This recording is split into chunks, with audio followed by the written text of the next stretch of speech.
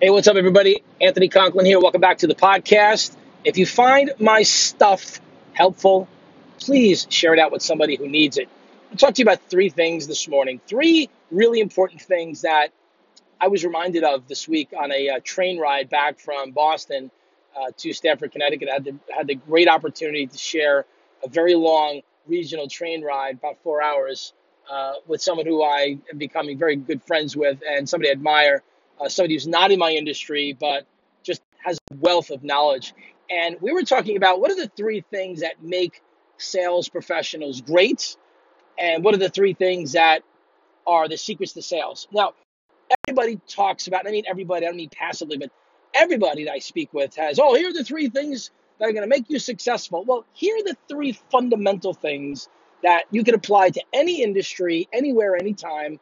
And for those of you that are riding this amazing wave in the economy that are doing well, please do not forget these three important lessons. So let me share them with you. Let me share them with you right now. Number one is that God gave you 2 ears and one mouth. That means you should be speaking less and listening more, right? Listen twice as much as you speak. And I mean, truly listen to your prospect. Listen to their pain. Listen to their challenges. Listen what is affecting them both personally and professionally.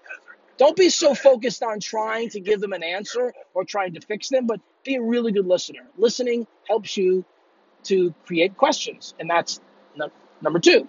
Number two is ask really good questions.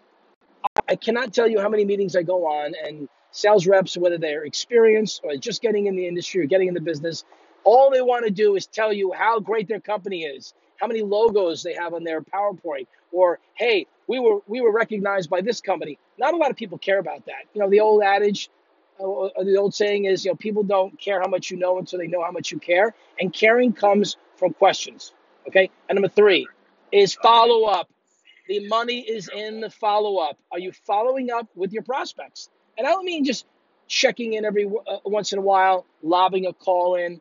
Following up with value. I mean, hey, Anthony, I found this article about your industry and I wanted to share it with you. I thought you might have an interest in it. Or, hey, guess what? I'm going to a conference today and we're going to be talking about some of the things that your industry is facing.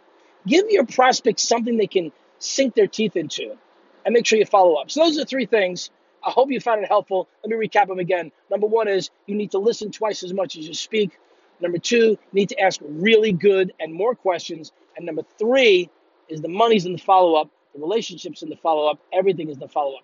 Hope you guys find it helpful. Have yourself a really fantastic day. And don't forget, make sure you live with passion.